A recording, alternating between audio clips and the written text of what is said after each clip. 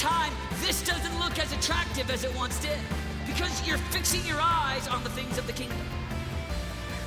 I'm just talking about 1,000 that have a vision for their heart. They've got passion for God. They're leading intercession on their schools. They're set apart, consecrated under God. And they've got a vision and a mission for their life.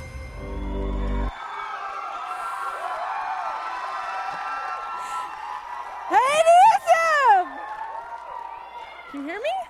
Okay. Hey, guys, what's up? All right. Okay, so my name is Hannah Wills. I'm a senior at Discovery Canyon. I just wanted to talk to you guys for a little minute. I was a Christian kid my entire life. I grew up in New Life Church, actually, but I never actually had a relationship with God. I never had something where my soul was entwined with His. I was my junior year, I was sort of in this religious limbo where I wanted to be in a relationship with God. I wanted to know what that meant, but I didn't. I completely just did not know what it was like to be in a relationship with God. And so through a set of absolute miracles, I found myself here in love with Christ, absolutely in love with Him. And as soon as I gave over my entire life, as soon as everything fell to the ground and my sins just kind of dropped, it was like I could see myself as His daughter. I could see myself as somebody that was beautiful. I could see myself, instead of broken or lost, I could see myself as whole and united with Christ. And so Psalms 34:18 says, "The Lord is near to the brokenhearted and saves the crushed in spirit." I think this verse itself, the reason why the broken and the crushed in spirit cannot feel like they're loved, like they're whole, is because the world has made love a theory, has made the second love the first love, because God, He is the first love. He is the one that has everything. He is the one that has what you need.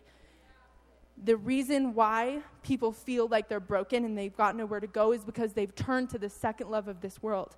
God has shown me love, but in all reality, I can only mirror the love that He's given me. And so when God gives me love, I show you love, and I love you dearly, but I do not show you the first love.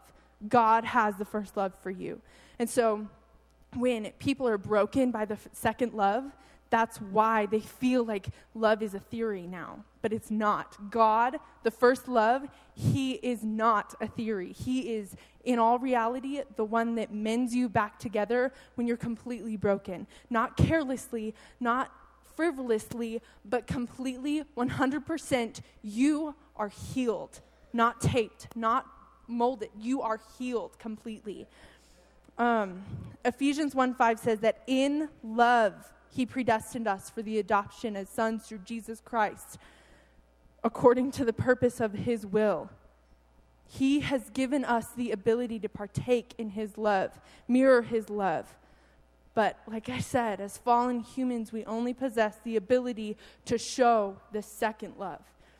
And so this means that if you're relying on the first love, or if you're relying on the second love of this world, then you're going to be broken. You're going to fall, and you're not going to know how to be fixed again. But if you rely on the first love, the love that God, the Father, has for you, then it doesn't matter what you do. It doesn't matter where you go. He will pick you back up. He will meet you where you are. He will come to you and tell you that you are a daughter or a son. You are no longer in slavery or bound. You are loved. You are the beloved of Jesus Christ. You rely on God, and He will mend you. He will put you back together, and I promise it because I was there. I know what it's like. A year ago, I would not have thought that I would be standing up here speaking to you, but I am. And it's because I found out that the first love is all that I needed.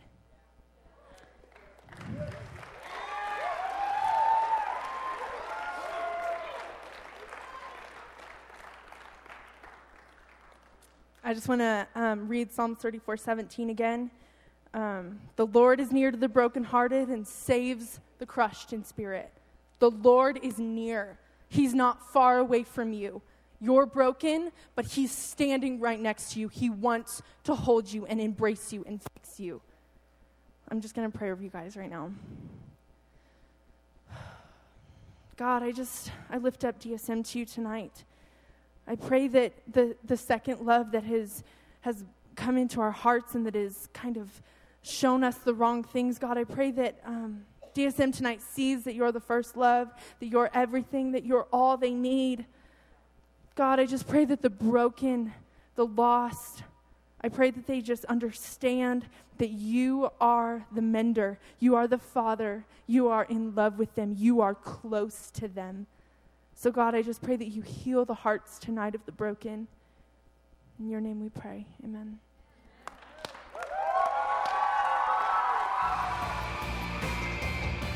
And over time, this doesn't look as attractive as it once did because you're fixing your eyes on the things of the kingdom. I'm just talking about 1,000 that have a vision for their heart. They've got passion for God. They're leading intercession on their schools. They're set apart, consecrated under God. And they've got a vision and a mission for their life.